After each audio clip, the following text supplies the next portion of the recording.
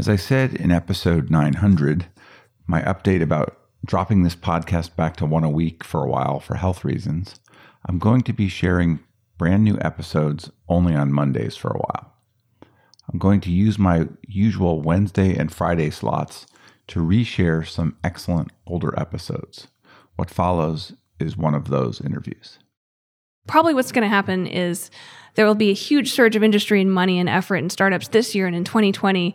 And I would love it if that energy continued forward into the future, but it's totally possible that it'll wane. You know, there's a boom and bust cycle with any political cycles.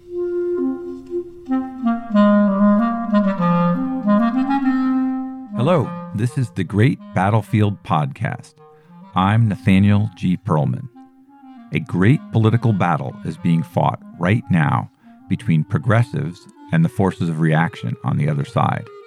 This show is about the political entrepreneurs and other progressive leaders who are finding new or improved ways to fight. Ann Lewis is the Chief Technology Officer at MoveOn.org. I was very happy that she agreed to make the trip up from Virginia and speak with me recently in person.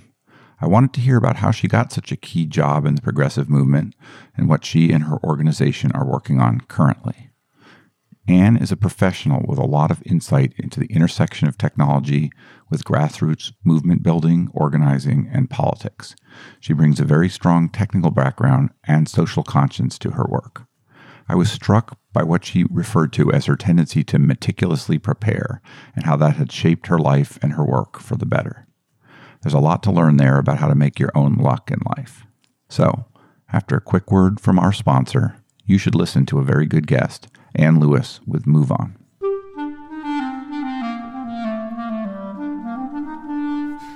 Check out the large, detailed, and high-quality political data graphic posters from TimePlots. Our visual history of the American presidency, for example, lets you see the Clinton, Bush, Obama, and Trump presidencies in full context. TimePlots library includes visual histories of the United States House, the United States Senate, the Supreme Court, and the Democratic and Republican parties. Find them all at www.timeplots.com. Use the code BATTLEFIELD for a discount.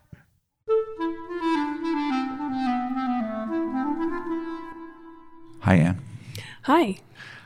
Would you mind introducing yourself and giving me a quick biography? Sure. My name is Ann Lewis, and I'm the Chief Technology Officer at MoveOn.org. I took a kind of long and winding path through the tech industry before I ended up at MoveOn.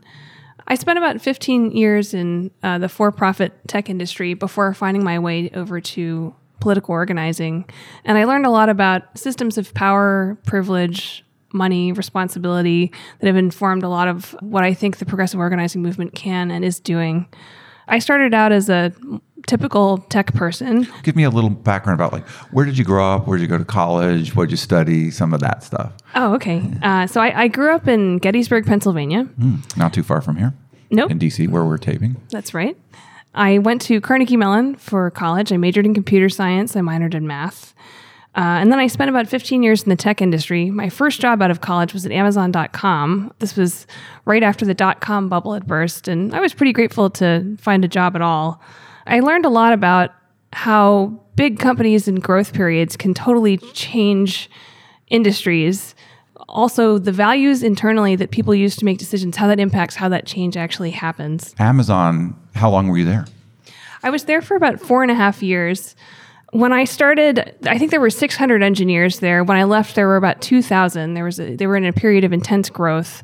Also, a lot of people don't last very long at Amazon. All the stories about the work environment are true. It's pretty intense. It's a pretty brutal culture. What were you doing? Were you programming? Yeah, I was a software engineer. Yeah.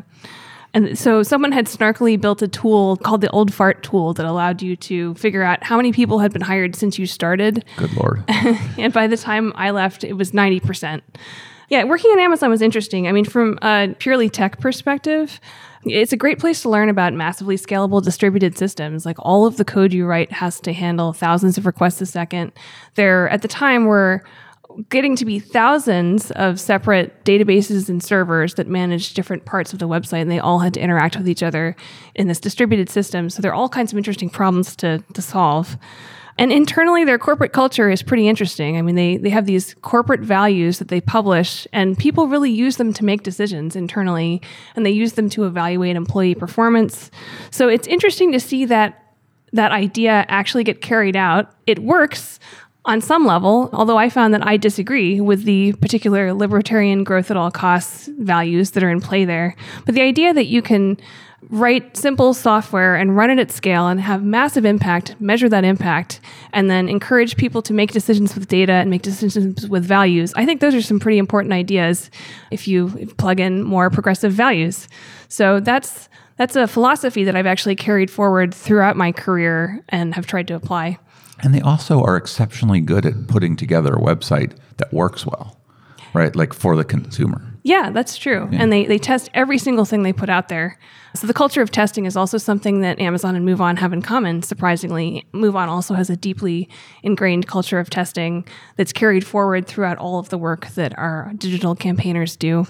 Before Amazon, I got interested in computer science in high school, not in a typical way that most programmers do. I was going to this rural high school in Pennsylvania where the majority of students matriculated into the U.S. Army. And so in 9th grade, everyone had to take the Army aptitude test to figure out if they ended up in the Army, where would they fit best. So I took this test along with all the other students and got my results back. And it said, your ideal position in the U.S. Army would be, bracket, don't join the Army, become an engineer instead. Really? Yeah. So in 9th grade, I had no idea what an engineer was. This was before there was ubiquitous access to the internet and I couldn't just look everything up. And I asked my teachers what an engineer was, and most of them didn't know. One of them suggested maybe it was someone who was a train engineer who managed trains. What is a pretty broad term? That's true. Yeah, it's a pretty broad term. The seed was planted, and then later on in a different high school, I was able to get access to a computer lab finally and started learning more about programming. And I just fell in love with it. The fact that you can take apart a system of ideas and get it to do whatever you wanted, like that's an incredibly powerful idea. So I remember when I was little that I kind of wanted a remote control toy. I never got one, like one of these cars that you could control. But then when I learned to program, it felt like that computer was the ultimate of the remote control because you could really instruct it on what to do and put games on it or put, useful programs. It was very exciting for me. Oh, yeah. I love that too. Even like basic parts of the programming process, like using a debugger to examine what a system does. That's also like a remote control where you can press pause on program execution anywhere and then drive your program around in very specific ways and see what it does. Definitely. It's like this tool that you can use to unlock the magical explanation of any system you're looking at. So I love it so much. I was writing graphing calculator programs and then eventually learned a little bit of HTML and CSS. And so I was super excited when I managed to get into the Carnegie Mellon computer science program. However, one of the best in the country. Yes. They would like to say that they are tied for first with Stanford, Berkeley, and MIT, but there's a rivalry there that changes every year. It was pretty difficult for me to figure out how to pay my own way through college, though. In high school, I was living with my mother, single parent, who suffered from severe mental illness issues. And we always hovered right above the poverty line in terms of how stable we were or not. And so it was always this big question in my head of like, how am I going to pay for college? How am I going to pay for college? Being a meticulous over-preparer, though, I went to the guidance counselor in high school, got a binder of all possible scholarships and applied for all of them. And one of them worked out. My acceptance letter from Carnegie Mellon actually, was like, congratulations to be accepted into this extremely competitive program. Here are the amazing things about the program. We've identified your financial need is fill in the blank 100%, and we are willing to provide fill in the blank 30%. Perhaps Carnegie Mellon is not a good choice for you. Wow. I was like, what? In my acceptance letter? Are you kidding me? They're like, sorry, you're poor. At the last minute, I got this amazing, life-saving, 100% coverage scholarship called the John S. Morrison Scholarship that only applied to the 3 poorest counties in Pennsylvania, only to one of 5 schools that included MIT and Carnegie Mellon, and only if you majored in math, computer science, physics, or engineering. Did this person know you? No, it's a trust. Yeah, that's amazing. That's what good fortune. I'm just so incredibly lucky that it really saved my life. It helped me to functionally jump class. And it's something that has been such a significant positive impact in my life that one of my personal financial planning goals is actually to not just save for retirement, but save up enough money to be able to cover not just one, but many scholarships like that for other people. Because I think it's the ethical thing to do. There are social safety nets of all kinds I think are necessary to make sure that any student can be successful. The cost of college is prohibitively expensive now. But also, I'd like to be able to say, like, hey, this rich guy invested this amount of money in me, and now I'm able to invest that back in my community and cover 5 or 6 people full scholarship. Pay it forward. Yeah, so that even the most cold-hearted of capitalists can't deny that it's a strong positive investment to invest in education. So that's something that's very important to me. I can imagine. What was that Carnegie Mellon computer science experience like? It was so amazing. I loved it so much. There's just so much nerd culture there and so many different kinds of nerds. Just walking to class, you might find graffiti on the wall in chalk where people are arguing about which is the most excellent mathematical constant. Everybody celebrates Pi Day religiously. You might accidentally trip over someone who's trying to test their mobile robot for the mobile robot competition. That's a big deal. Engineering is just deeply ingrained in so many different parts of college culture. And also, there's an amazing drama, art, and music program. It's really nice to go, if you're a person interested in ideas and learning, to go to a place where that's celebrated rather than looked down on. Absolutely. Yeah. One thing that Carnegie Mellon also does well is they deeply and broadly fund many different research programs, and they make those research opportunities available to undergraduates. So I just kind of binged on undergraduate research opportunities when I was there and was able to get $10 an hour student programming jobs on a speech recognition engine project, a search engine specifically for music that would allow you to look for particular songs by humming and having the audio file of your humming transcribed. There are just so many cool different projects to plug into. I can imagine. And once you have a degree from Carnegie Mellon in computer science, your resume looks good in the tech world for the rest of the way.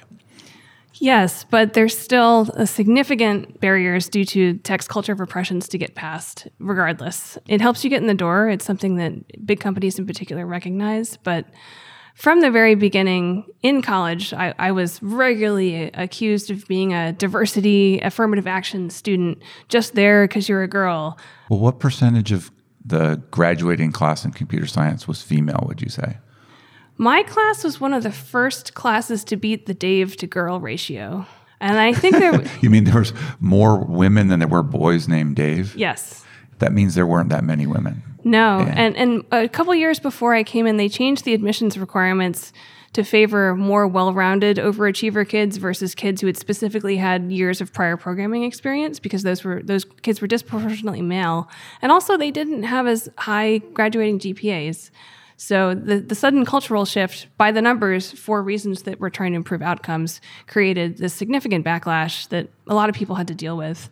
Turns out, though, that the kids whose parents were willing to send them to expensive private schools or magnet science schools or buy them their own computer or hours of private tutoring, that was an advantage that only lasted until about sophomore year. And then everybody started to encounter classes that was coursework that was new to them. And so a lot of those kids actually struggled and dropped out in higher numbers.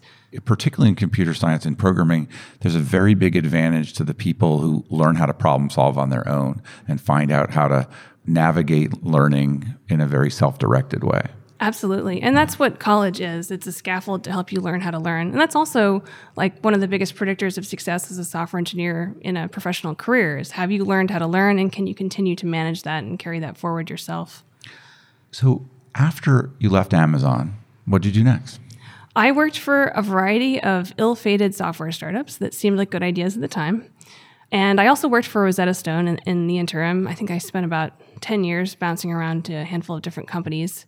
And I learned that the web application skills and the web architecture, front-end and back-end programming, database design and optimization that I learned at Amazon just keep showing up in a variety of different contexts: medical software, consulting, state government, environmental science stuff.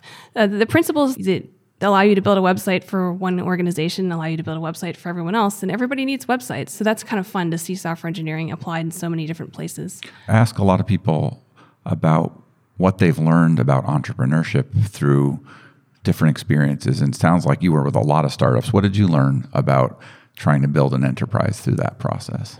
Most startups fail for avoidable execution-related reasons. Oh, that sounds like something you've answered before. What do you mean by that? I mean, most startups fail to finish building their MVP, or they fail to take the MVP to the next level, or they fail to find a product market fit. The culture of experimentation that startup culture encourages is great, but with experimentation comes this idea sometimes that you need to reinvent the whole world to be able to make progress. And that's really not true. You really need to do your homework and carefully understand the market and ecosystem you're entering and figure out specifically how you're going to improve it. And then you need to actually get all of your programming work done and get to a launch. And then if you're successful, you need to solve the 100% harder problem of scaling up to the needs and demands of your customers. So I think that tech in general brings some amount of cultural hubris and this idea that everything everyone has done in the past is wrong, that they can invent a new and better future starting from scratch. And I think in particular in the political world, that's a dangerous and unhelpful idea because there's deeply entrenched important history encoded in every single system, every single product, every single feature that should be understood before changing it or making it better. And, this 80% or 90% failure rate that tech startups experience, I'd like to see that be lower in political tech in particular because the stakes are higher. The cost of breaking democracy is actually very high. It is something I have definitely witnessed cycle after cycle from my position in the political tech world where very smart people entering the space for the first time look at it with disdain, think that what's there is junk, and don't bother to do their homework and learn why it actually is the way it is. And Absolutely. That there's a lot of complicated rules and interactions between parties and so on and regulation and whatnot. Yeah, absolutely. Yeah. I totally agree. And I think the tech industry is showing up in a significant way last year and this year and probably in 2020 as well. With money, venture capital funding, a lot of people are interested in changing careers into politics or organizing tech. And I think the challenge there is bringing the skills that you developed in the tech industry in an egoless way, listening first and understanding the ecosystem before diving in and deciding what needs to happen. I started my political tech firm back in 97, and every presidential cycle, there would be new money, new startups, and so many of them I would look at and know immediately why they weren't going to work. Mm-hmm. Because I'd been in the space, and occasionally I'd be wrong, but mostly they were wastes of large amounts of money.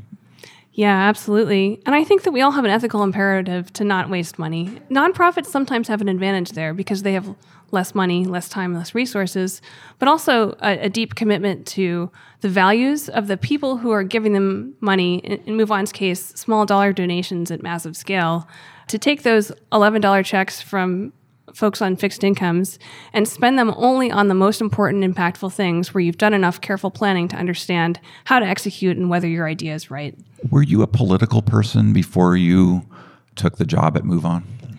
So I spent my career in the tech industry doing things that now I acknowledge or I understand and can call organizing. But I started to notice a lot of problems in tech industry culture that I started to engage with, but more behind the scenes. So, for example, there's significant amounts of sexism and racism, cultures of oppression that are being employed and pushing lots of people out.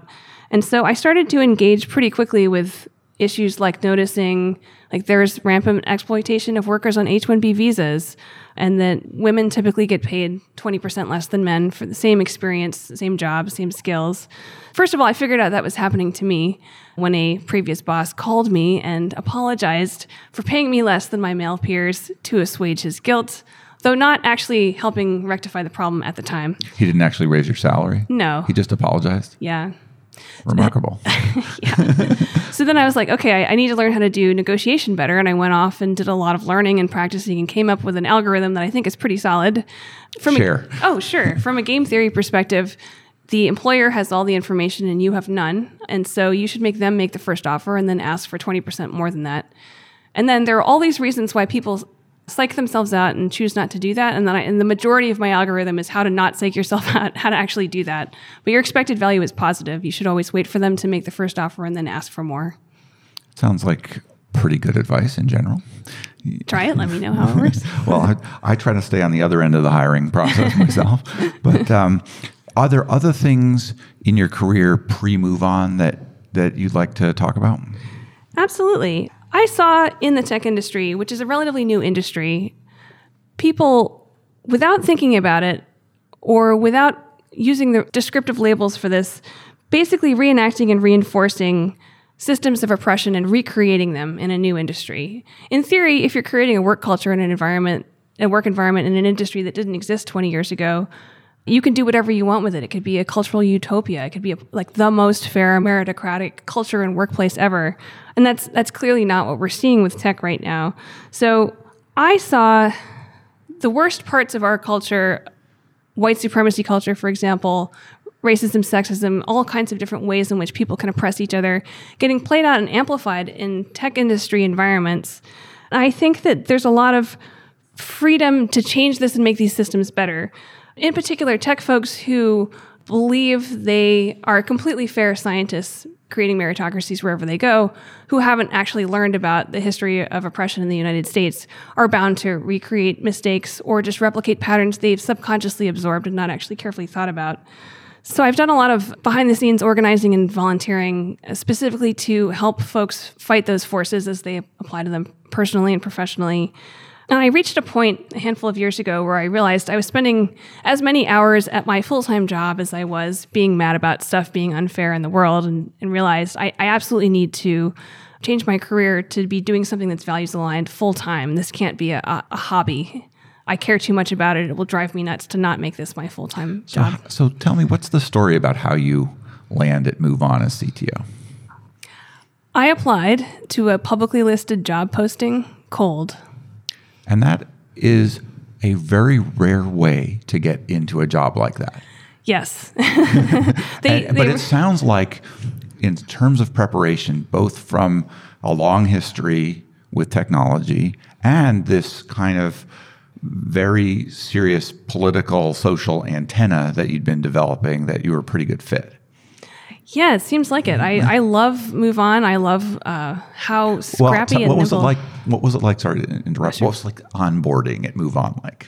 What was onboarding like? I spent a day meeting with executive director Ilya Shaman, who just walked me through the formidable history of MoveOn in more than a decade of growth, legacy systems, processes, code bases. I was taking over from a previous CTO, Patrick Kane, who was still around and who was able to fill me in on details and budgets and past projects and stuff. But basically, they were in the process of doing a massive platform migration and reset from a set of legacy tools, core advocacy tools that affected all the work that everyone did, migration onto ActionKit as a platform. And a data migration of that size and scale with an organization that old, even when the folks who built both systems are around and managing the process, is a significant task. So the very first thing I did was co-manage that migration, which took about a year and finished out at the end of 2015, hired a tech team, realized that there are core parts of our architecture that don't exist yet that need to exist, and so built a data warehouse. And then started the process of retraining staff on all of their tools. In retrospect, that was like kind of a lot. But at the time, it just seemed like, oh, these are the problems that need to be solved. It does sound like a lot. And any organization that's been around since MoveOn obviously got started with the impeachment of Clinton, you build up all of these technical debt, essentially, of old systems that worked well at the time, or as well as they could at the time, and are really a little hard to parse in the current era. Absolutely, yeah. So you must have had like piles of data to deal with. Terabytes of data, which is kind of an amazing opportunity. We needed to get the data in a place where you could actually run computationally expensive queries that like completed in less than a few hours. So moving a bunch of databases and systems and processes over into Amazon Redshift helped a lot there. But in general, like, yes, this whole tech debt problem where you spend years building cool things, some of them end up being core tools, some of them not. Nobody ever wants you to take their tools away, but at some point you developed so much complexity that you have to do something. That's a constant struggle and a constant negotiation. So when I first started, we sunset a whole bunch of tools, which is a big opportunity for my newly hired tech team to then build more things. Since then, we've been in build mode for about 3.5 years, and now we've recreated the problem and have too much complexity. So we're trying to figure out now How big is your team? 5 people, and we're just about to hire a 6th person. So you're a software company within MoveOn. Yeah, tiny one. Yeah. Give me a sense of how that operates. So when your organization is your client, you have to collect the requirements for what the next thing to build is. You have to figure that all. How do the relationships work within MoveOn? Yeah, that's a great question. And that was the first problem we realized we needed to solve, to reset standards on how folks work together with tech. So we end up defining a split between what we call tech support or rapid response problem solving, hand in hand with campaigners, and then longer term project work. And any kind of split, I think, for this will work. We have one person whose job it is to be on call for tech support, and then we also have office hours in Zoom videos, since we're an all remote org, where staff can show up and ask any question about tech, no stupid question, no question too small, and we help them figure out how to solve their problems. The critical thing here that makes it work is thinking about this not as like turning your computer off and on again, or being like, why didn't this person learn how to write this SQL query? I told them how to do it last week. But to think about this as technical thought partnership. Organizers are amazing human beings who can do so much with so little. And so figuring out how to empower them with just the right tools at just the right time in ways that actually work for them, that's the challenge. So we spend a lot of time thinking about that, evaluating how well we're doing, talking to staff. A measure of success is that lots of folks not only know how to use the tools that we've provided for folks, but they feel comfortable asking us questions when there's a stressful moment, like when we're trying to put on the President's Day protest, and that we have enough shared language to be able to figure out together what's the best solution to this problem. Is this an organizing problem or a tech problem? Do you need to automate this or not? How do we get to scale? Obviously, another stakeholder, or whatever you want to call it, is the end customer for you, the activist, the MoveOn member out somewhere in the hinterlands that is trying to use your tools. How do you measure whether they're liking what you're doing, whether it's working for them? Well, MoveOn has this core organizational value of member listening, and there are lots of different ways that we do that. Some of it is like literally talking to members and seeing how well they're using your tools and reading the customer or the member feedback forums. Some of it, when you need to listen to members at scale, to quote former Director of Analytics Milan DeVries, you have to look at your data to really be listening. You have to see what people are actually doing. Our analytics team focuses on that. Everyone on staff has access to our data warehouse and can ask any questions they want about our data with SQL queries. And if they're not sure how to write them, we'll help them write them. But we really try and encourage and cultivate this culture of listening by looking at our data. MoveOn is not just a regular client to be working on tech stuff internally. It's a highly political organization with a real ideology about where it wants to change the world. To what extent do you get to engage with that side of what MoveOn does and aspires to be? As much as you can handle reading your fire hose of email, to be honest. All of our decision-making processes are very open and transparent, and anyone can join or pile onto any kind of crisis response moment meeting or Slack channel or email thread or wherever the discussion is happening. So sometimes folks will plug in and have opinions on issues they care about. Sometimes we try to intentionally drive the narrative about, like, specifically how does tech fit in here and how can we amplify this issue. I like to follow a model of more servant leadership. You know, it's very easy to show up and be like, I'm the tech person from the tech industry that's eating the world, therefore you should do things this way. And I think very, very strongly we should do the opposite of that. We should try and empower political strategists and organizers to figure out how can we not just support their ideas, but amplify them with technology. So tell me a little about what MoveOn is up to in 2019 going into 2020, both on the tech side and sort of more generally. Sure. I guess the political answer is that we are trying to resist attacks on vulnerable frontline communities and defend America against Trump's toxic agenda, and also create a mandate for progressive governing in 2020. The way that intersects with tech is one of the big ways that we hold Trump accountable is when he does something we strongly disagree with, we can put together national scale protest events in 72 hours The President's Day protest is actually a great example of this, with a coalition of partners, hundreds of events nationwide, thousands, sometimes tens of thousands, sometimes hundreds of thousands of people showing up to these events. So what we're doing is creating the infrastructure to allow this grassroots energy and people power to plug into so that it can be streamlined. But it's very much not creating that energy. The energy is already there. It's just figuring out how to harness it with just the right tools at the right time. MoveOn's not the only political organization with similar needs technologically, although it's kind of gone often its own way. Do you look at other groups as models at all to learn from, or do you feel like you're running ahead of them and they need to learn from you? Oh, I think we can all be learning from each other all the time. I mean, I try to regularly reach out to other groups, tech teams, tech leads, and who are the ones that you find useful or close to in sorting out all these kinds of problems? Collaboration of a variety of groups has been happening in a couple of different coalition formats that I think are great. One of them is the Movement Cooperative, which is it started as a collective bargaining co-op, and a bunch of groups like us, like Indivisible, like Women's March, like March On, have all joined forces there. If you have a line item on your budget that you want to drive down, probably there's an opportunity for collaboration on how you use that system or service beyond just let's all collectively bargain to get a better price. So that's been a great place where we share tips and tools and tactics. There's this problem where individually, none of us have the resources to solve all possible problems, but with a little bit of coordination, we can figure out how to divide and conquer particular problems, or where forming just-in-time coalitions will make an effort 100 times as strong. So there's a lot of that going on all the time. I wouldn't call out any one or two partners as being most impactful. I think we're like stronger together as a broad coalition. It's always been one of the big challenges in the progressive movement to coordinate with data, to coordinate out in the real world. What do you see working well in that kind of coordination? Something that we've been calling internally the coalition resource model. So if you can get 10 groups together who are all like, okay, we care about this issue.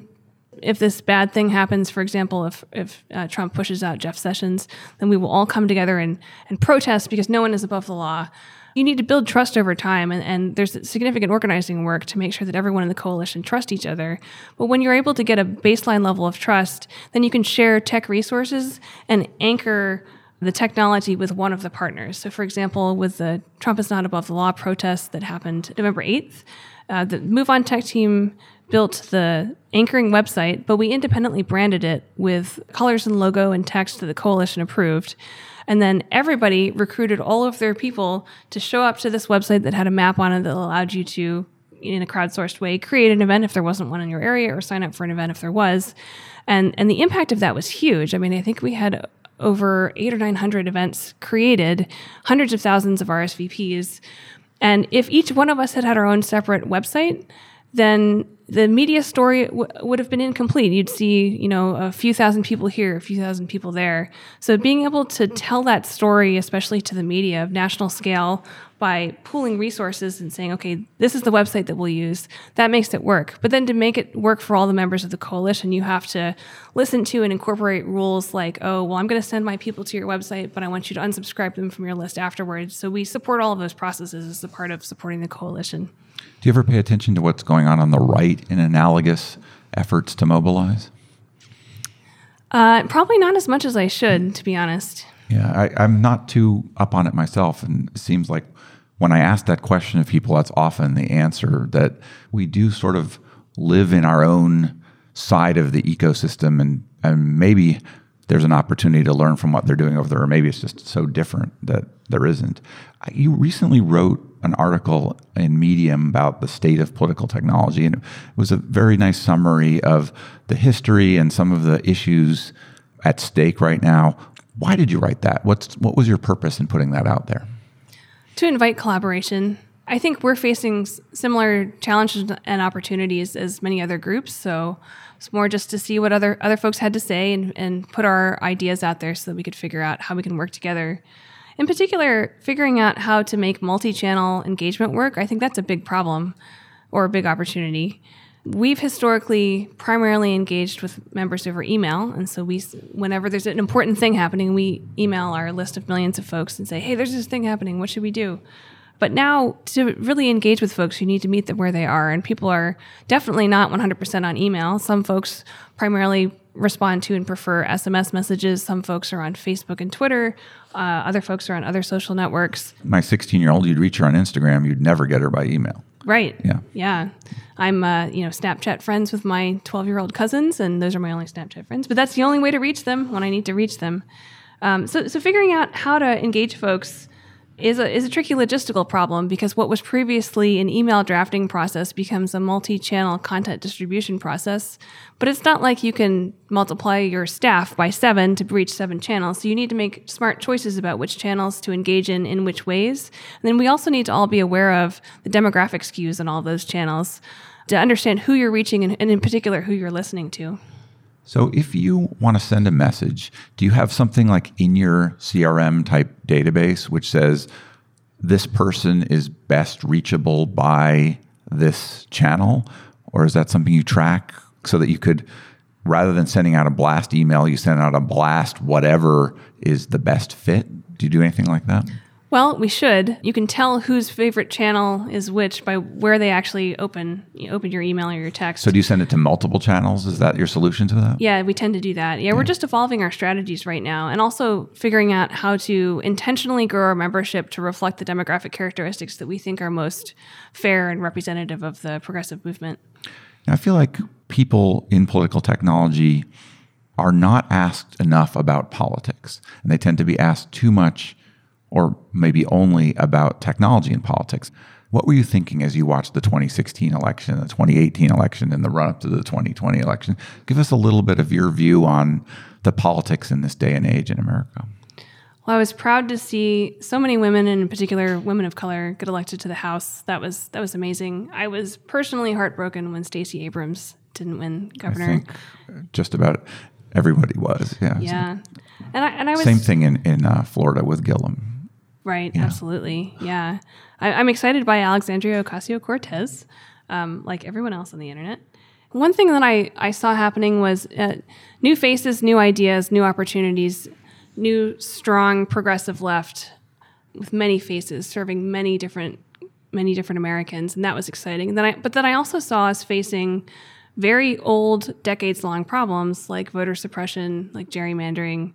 And I think we're also seeing the last gasps, I hope, of white supremacy culture in the political narrative and how overtly and dog whistle racist it is. It's weird because, I'm 53. In my watching of politics for all these years since I was probably 7, campaigns always had this element of signaling to racists in a covert way. It feels like it's surfaced more than since, maybe George Wallace in the 60s and early 70s in this country. It's disconcerting. I hope it's the last gasp. Yeah. According to the author of Brown is the New White, there's a census and demographic majority of theoretical voting block of people of color plus progressive white people that could be the voting block majority. And so maybe the other side knows this is trying to fight off the existential threat. That's one theory. Another theory is the Eli Paris or filter bubble theory, which is that we all are so used to a personalized media stream delivered to us mostly through social media, but increasingly every single web property and app that we're interacting with has some amount of ad-based customization for us based on disturbing amounts of personal data that other apps have sold to them. That's showing us basically what will make us click, which is not necessarily the information that's most useful to us, but it's the information that will be most likely to make us react. And so that inherently makes lots of media and messaging more inflammatory. And it also favors the politicians who are willing to be inflammatory, which may not be good for the country. Sometimes it might be if they're in service of a positive social goal, but it may in general divide us more. Absolutely. Where would you put MoveOn politically? Like if there's some spectrum of ideology, which is a little bit of a debatable thing, left to right, where would you place MoveOn? Farther to the left, in the part Farther of the left. Farther to the left than the Democratic Party as a whole, say. Yes, absolutely. Yeah. A couple of years ago, there was this messaging project that tried to figure out if MoveOn members identified as liberal or progressive, and found that folks who identify as liberal are more moderate, Democratic Party liberal, but there was like this huge population of folks who identified as capital P progressives. And those are the folks that are MoveOn's members that MoveOn seeks to serve. That being said, what are the ideas that the progressive movement is serving or is trying to amplify? That's a moving target, and MoveOn tries to keep it broad and focus on identifying progressives in America, listening to them, and then taking those ideas and trying to amplify them. So how does MoveOn engage with a 2020 Democratic primary presidential field that is so rich, I guess, and so disparate in the politicians and their beliefs? How do you engage when everybody's definition of progressive is a little bit different? Yeah, that's a tough one. It's not my job to decide, but how do you as an organization make a call like that? Because in the past you've had, and I talked to Ben Wickler about this a little bit, but in the past you've had like straw polls internally with your members and made decisions about endorsements. Is that a similar model that you'll follow? Probably. I think what we will do is start with values. We're going to do a lot of polling and member listening to figure out what are the most important progressive values to bring into 2020. And then a lot of our messaging and campaigning work that's aimed at the Democratic primaries will focus on figuring out how to create a mandate for progressive governing and then strongly encouraging the candidates who are running in this wide playing field to really represent progressive America. But I couldn't tell you who we'd endorse or who we're leaning towards right now. It's still way too early. Because you have such, I don't know, what is the size of your list generally these days? I think I can tell you that it's millions. That's a lot of weight that you could throw in one candidate's direction if you felt like that was the right thing to do. Oh, absolutely. And it's not just, so millions, I can't tell you the exact number, but it's not just email now. We have an SMS list that's more than 1 million people. We have significant reach on Facebook and Twitter and social media, and also are figuring out which audiences to engage that haven't been engaged before. Newly awakened generations of folks who are just taking an interest in politics this year. Do you have a sense, or do you study to what degree your audience overlaps with the audience or the supporters of candidates or other organizations? Do you compare that kind of data and collaborate in growing lists? Sometimes. I mean, there's a coordination boundary there to be aware of. Sometimes we'll team up Legal with boundary. Right. Yeah. I mean, if you're not coordinated with the campaign, you can't, there's a set of things you can't share. If we decide that we can share and we can coordinate in that way, you can calculate list overlap, for example, or just swap tips on, put this message or this ad in this platform and we're able to get this many clicks or donations or pledges in a particular amount of time. Then you can see, if you both ran that experiment, where your numbers are and what the overlap could potentially be.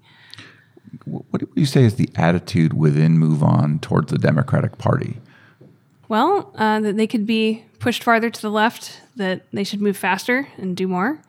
That one's a little above my pay grade, I'll tell you that. MoveOn is going through a change on the executive director level, right? Mm-hmm. How is that affecting things internally? I've loved working with Anna and Ilya, our executive directors. It's very bittersweet to see them transition off, but they're managing the transition in typically incredibly thoughtful, meticulous way. So we're running a very careful executive search process, working with this search firm called Koya. We're hoping to be interviewing in the spring and ideally find candidates in June, although these timelines they vary by the people involved. So, do you know what they're off to do next? No idea. I'm not sure if they may not know either. Maybe not. Yeah. It's got to be a pretty intense job running an organization that's so enmeshed in politics right now. Oh, absolutely. Yeah. They're being so responsible about the transition, though. They've been there for exactly the right amount of time, and they're leaving in an election off year. So I'm excited to see what new leader candidates we're going to get, because you could take MoveOn in a variety of different directions. MoveOn has an incredible amount of funding, staff that can execute incredibly effectively on any project, and we're not pinned to any particular set of issues or issue areas. So a new leader could really take MoveOn in a variety of promising directions. As leader of the MoveOn tech world, where do you want to take your part of the enterprise? I'm always excited about scale, and I think that everything we're doing right now, we can always do more efficiently. The crisis response model that was in play for Trump is not above the law and the President's Day protest just last Monday, we have a set of tech tools and processes that power the website behind that and a lot of organizing processes that happen to make a series of national protests actually work in urban areas, in rural areas, at national scale with thousands of hosts. There's tons of work to do there. So we have a long list of improvements that we want to make to those tools to make them work even better for organizers. We also have a flagship petition system that MoveOn built 7 years ago. And there's a lot of scaling and upgrades and improvement to do there. We have done a lot of customization, mostly front end, some back end, on ActionKit as our core political CRM. So every single page that ActionKit hosts, you can customize, you can improve the design of, you can make it more mobile friendly.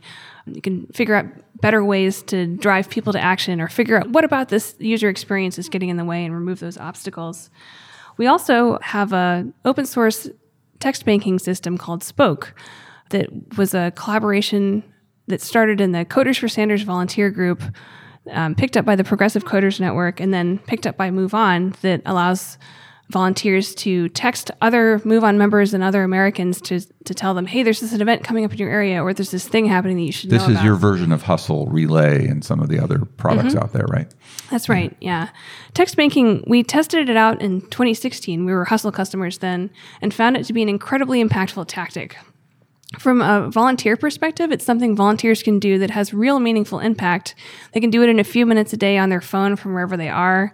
So it's an incredibly popular volunteer activity, but it's also something that in 2016 led to 50% of incoming RSVPs on our canvassing events. It's something that has a high impact as well. Do you worry about it burning out that channel, like with all of the different people that are now hitting text the way they used to hit email and people just losing that, or do you think it'll be resilient as a useful area? Oh, absolutely. I think SMS as an ecosystem is where email was 20 years ago. So 20 years ago, you could write a Perl script that would send anyone an email and it would probably get delivered to their inbox. There were a million email client applications. But when folks started getting more email, they also started getting more spam. A few big company email providers rose to the top as the dominant ones, like Gmail, Yahoo, AOL, for example. And email deliverability became a thing. Like, to be able to send emails to 5 million people, you need to have email sending IP address reputations that you build and maintain over time. I think that's going to start becoming an important aspect of texting. A whole lot of groups like us and also infrastructure providers like Twilio, everyone is interested in figuring out how can we make the ecosystem sustainable. So how can we all consistently respect opt-outs? How can we all consistently avoid spam patterns? So there are a bunch of coalition efforts underway right now to figure out what are the right rules for deliverability, who gets to decide them, and how can we all adhere to them? And there's a lot of collective action difficulties in that because there's an advantage to flouting those rules for somebody, right? Yeah. And not... I mean, there certainly and those folks is an can email. try and then get email fundraisers who go crazy sending a zillion emails and ruining the reputations of other people who send fewer or things like that. Right? Well, that's why you need a definition of reputation that's bound to the sender like we do for email. So I think that'll emerge. Whoever creates it, maybe it's the telecom carriers, maybe it's the infrastructure providers. So we shouldn't spam people. We should try and meet people where they are and the platforms that work for them, and only in the ways that they want. So I think figuring out how to do that well is the key, and people who try to break the rules will end up screwing themselves over. So you probably shouldn't do that. So in your article, you noted that there's substantial developments in the political tech ecosystem, higher ground funding, political startups, other political startups on their own. What is the relationship between MoveOn and a lot of these new firms and nonprofits that are doing interesting things in the space? Well, some of them we're clients of. We're always up for experimentation and figuring out which new tools and engagement mechanisms are going to be resonant for our users. So I'm really excited to see a whole bunch of tech industry folks enter the space, because I think the more money and the more competition, the better the resulting political tech will be for clients like us. They're not all just like straight tech people. Some of them are like came off presidential campaigns and had tech skills and built things. So it's a mix. That's true, and it's exciting to see all the innovation this year. What are a few things that rise to the top for you? I'm impressed with Swing Left. I'm impressed with Mobilize America. I think the tricky part is going to be figuring out what new tactics should be one-off tools versus platforms. From our perspective, all of these new vendors and all of these new tools and tactics are build versus buy decisions. And in election years, we tend to have more money than we have time, and it's generally better for maintainability to use off-the-shelf software when you can. But the switching cost for major platforms is actually very high. Our political CRM Action Kit, or if someone was on Action Network, the switching cost of changing that provider would probably be like 6 months to a year. Whereas checking out a new Facebook chatbot, that's something that you could do a few weeks of experimentation on and understand whether it works for you. So I think the challenge for us, and also especially for smaller organizations, is to figure out how to experiment in meaningful ways without taking on too much risk that could end in catastrophic ways. Because probably what's going to happen is there will be a huge surge of industry and money and effort in startups this year and in 2020. And I would love it if that energy continued forward into the future, but it's totally possible that it'll wane. You know, there's a boom and bust cycle with any political cycles. So figuring out how to harvest that experimentation into tools that become true long-term movement assets, I think that's a big challenge. Are you following I don't know, what some have termed the fourth data war, the new platforms for voter data on the progressive side, and big funders coming into the space? What do you see going on there? I think building infrastructure is hard, and in particular, heterogeneous data integration is a very hard problem to solve. So if that effort is successful from an execution perspective and provides a core data set that movement organizations can use, maybe that's great. But the tech startup failure rate is pretty high even for problems that are fun to solve. But the significant amount of shovel work that it takes to bring many, many different disparate databases together is incredibly hard, incredibly time-consuming. So I guess I'm holding off on judgment of should this happen, and if so, how, to see if that project's actually going to execute. Do you guys work with existing vendors like Catalyst and TargetSmart? We do, yeah. We've purchased access to the National Voter File, TargetSmart specifically, through the Movement Cooperative, the collective bargaining co-op. Got it. What questions should I have asked you that I have failed to? Let's see, maybe how can progressive organizations grow more intentionally? How can progressive organizations grow more intentionally? Please advertise your jobs publicly. There's a lot of hiring of friends or friends of friends or hiring through social networks. Where would you suggest people place such ads? So MoveOn is an all-remote organization. I would suggest that folks consider encouraging or supporting a remote organization because you can run nationally competitive hiring processes. So if you do that, we get about 80% of applications for open job postings from We Work Remotely. They're remote job sites. I think there's so much interest in working on helping to protect a threatened democracy right now. There are so many tech people who are threatened by Trump's agenda. We should try and harness all of this energy by finding the best people for all of the available jobs that there are in the political tech world in particular.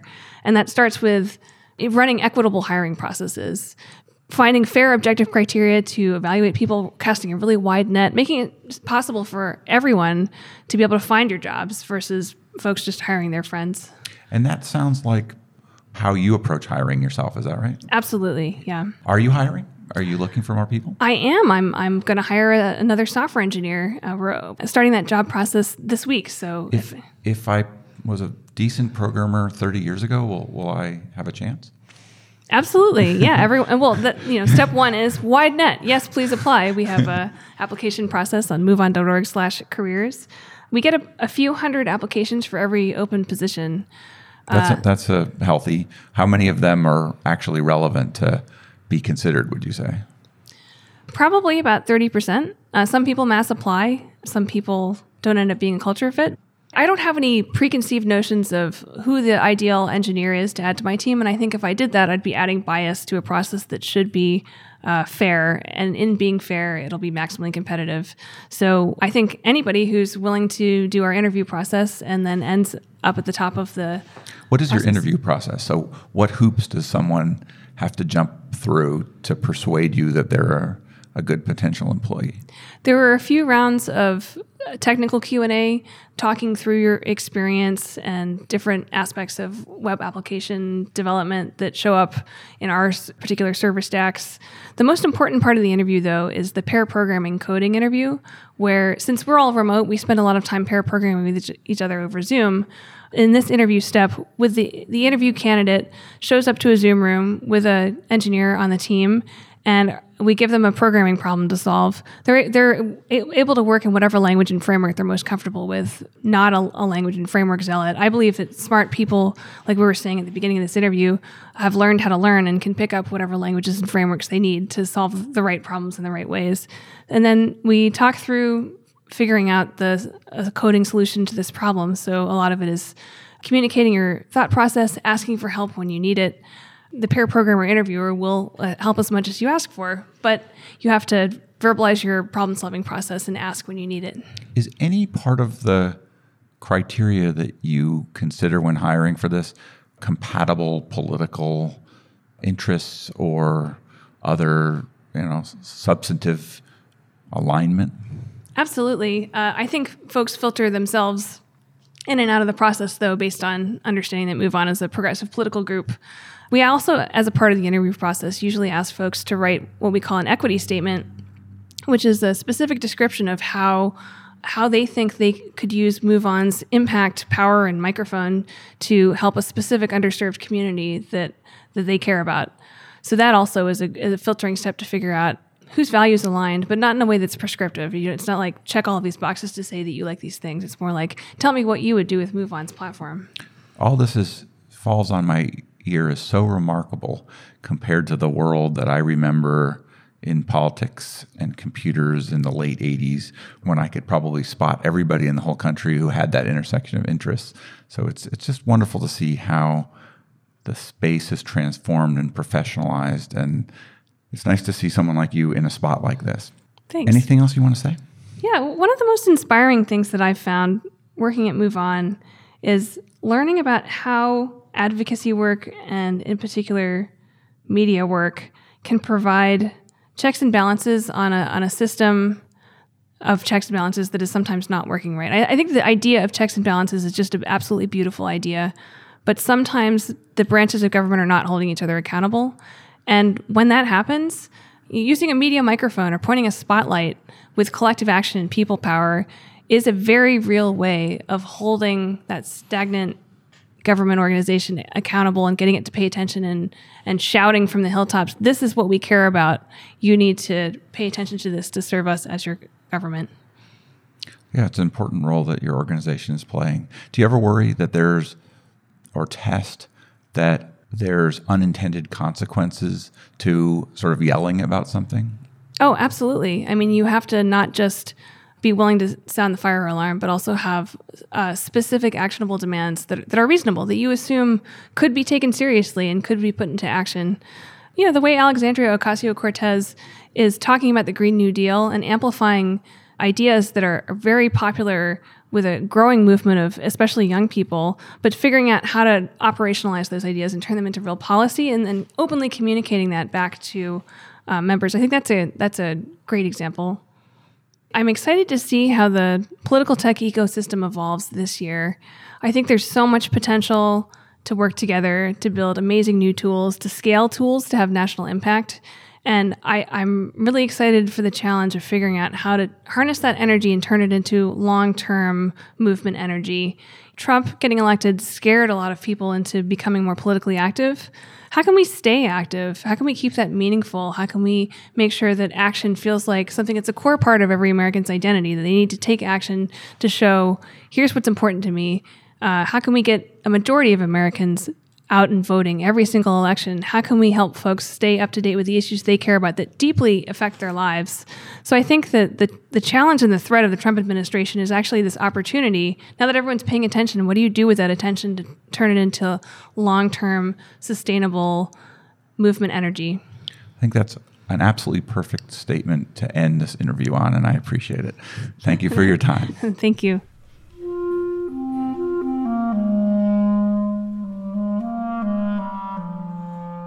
That was Ann Lewis with MoveOn.org. She's at MoveOn.org.